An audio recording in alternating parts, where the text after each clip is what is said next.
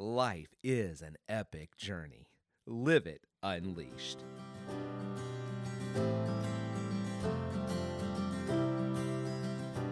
Hey, fellow journeyers, Jeremy here. Welcome back to the Living Unleashed podcast. We are on this epic journey of life, and we want to discover how to live life unleashed. Because God offers us a passionate life. This is a life that is defined by hope, filled with joy, marked by peace, and walks in freedom.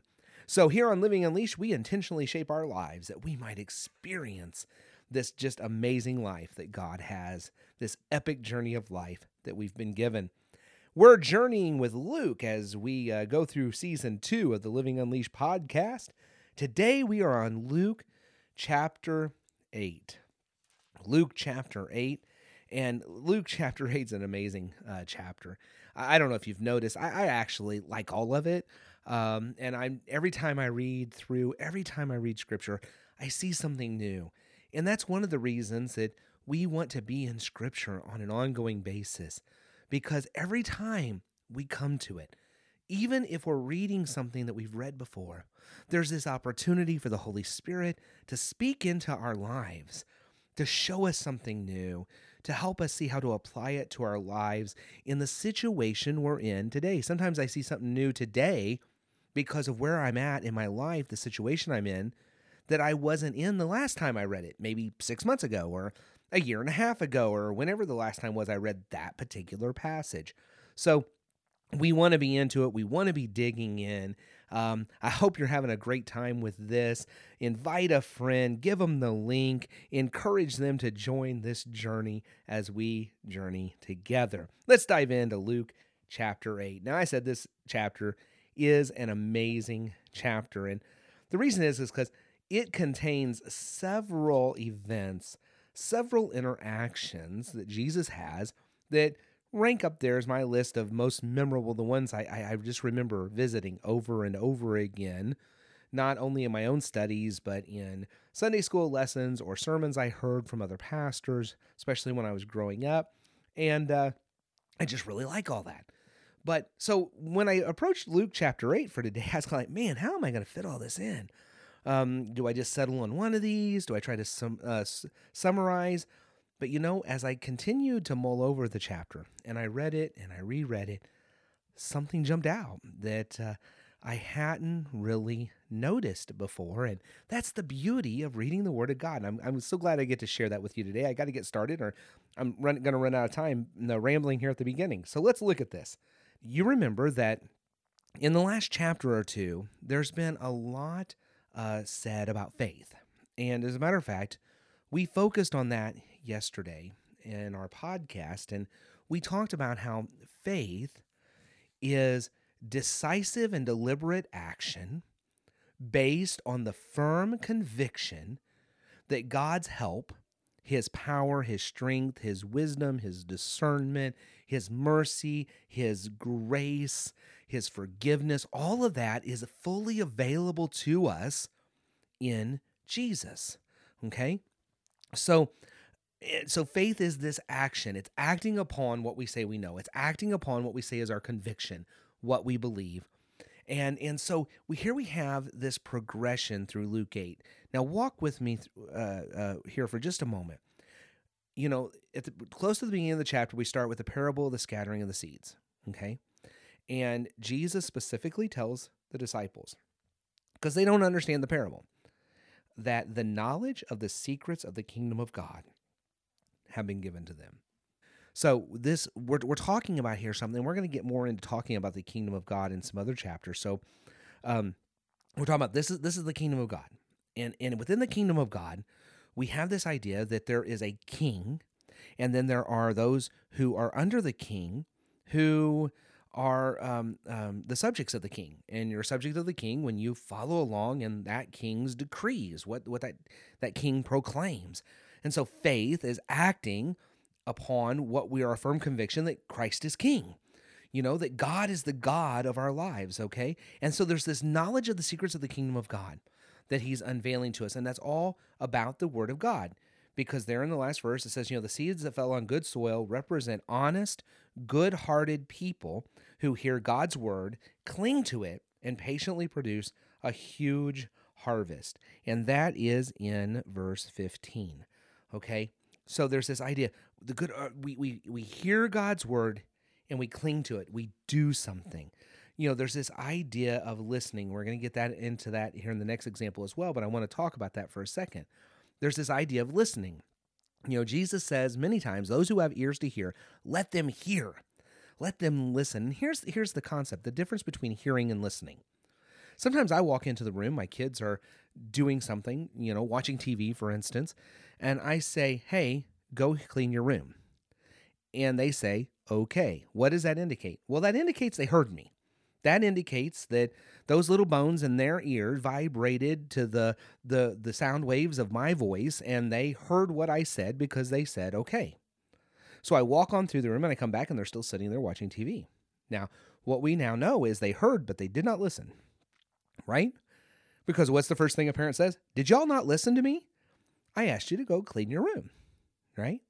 So this idea of listening, this hearing God's word, clinging to it, listening to it, means we act upon it. It goes back to that definition of faith. We do what we're told to do. So then we get to the parable of the lamp. It's the next thing that happens in Luke 8. And in that parable, Jesus says, to those who listen to my teaching, more understanding will be given. So when we listen, now what's listening? Listening is not just reading and hearing the words on the page. Listening is taking in and acting upon it in faith, deliberate and decisive action, with the firm conviction that what God says is good. It's what I ought to do. It's how things are. It's truth. Okay? So to those who listen to my teaching, more understanding will be given. So not only here we have the knowledge of the secrets of the kingdom of God, but now the more we listen and act upon what we hear, the more we will understand, the more we will see. And that's why this is this epic journey. This life with God is an epic journey because we just keep going deeper. We just keep learning more. Just like me reading Luke chapter 8, and I saw something new and different this time, okay? Then we get into this whole idea of who Jesus' family is. His mom and his brothers come to get him. They knock at the door. They want him. Everybody says, hey, your mom and brothers are here. He says, nah. What does he say? My family are those who hear God's word and obey it. Where are we back to again?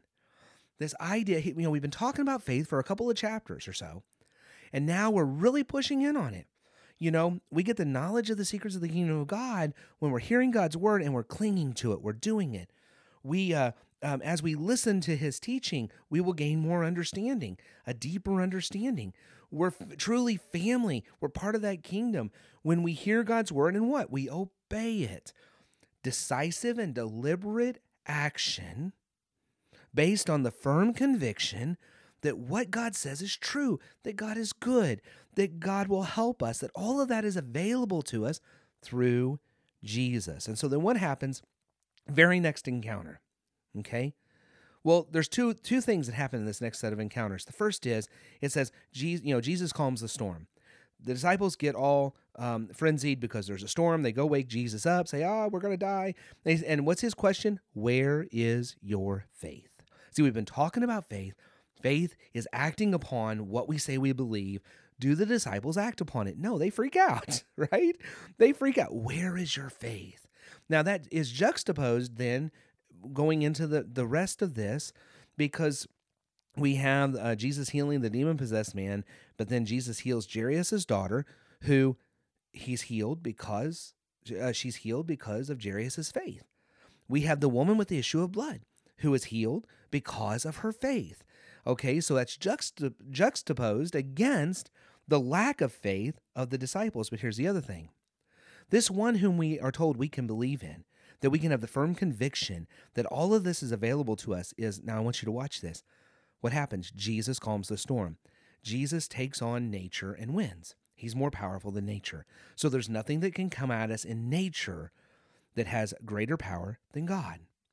Jesus casts out the demon of the demoniac, and it's not a single demon. It's multiple demons. It's a whole horde of demons. Their name is Legion because there's so many of them, right? Jesus has no problem. He faces the forces of darkness. He casts them out. His power and his rule is greater than that. Then what happens? Woman with the issue of blood has a health issue. She's been bleeding for 12 years.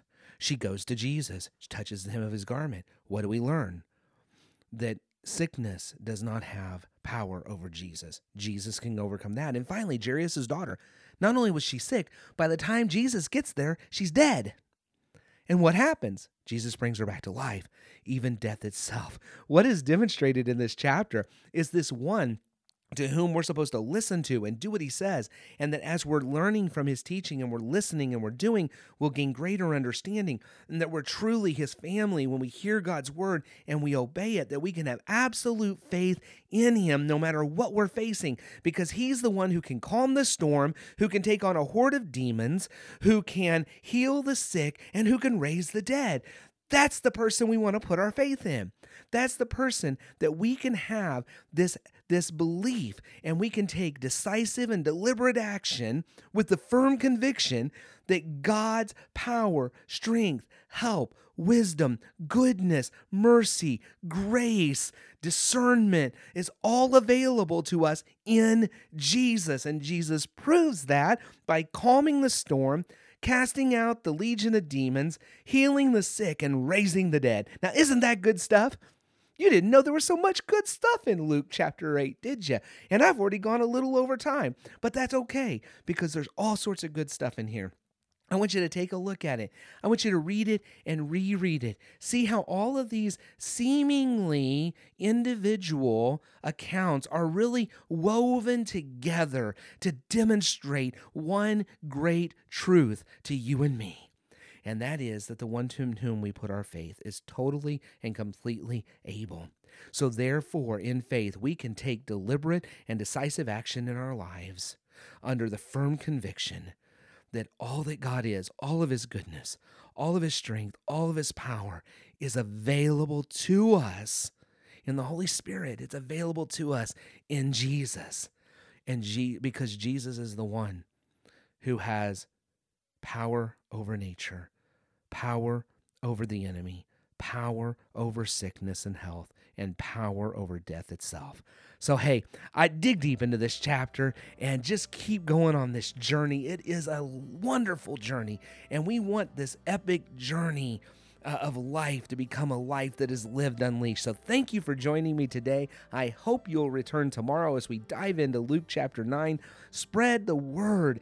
Get other people listening, because the more people we have on this journey, the more awesome it will be. I hope you have a wonderful day, and as always, keep on living unleashed.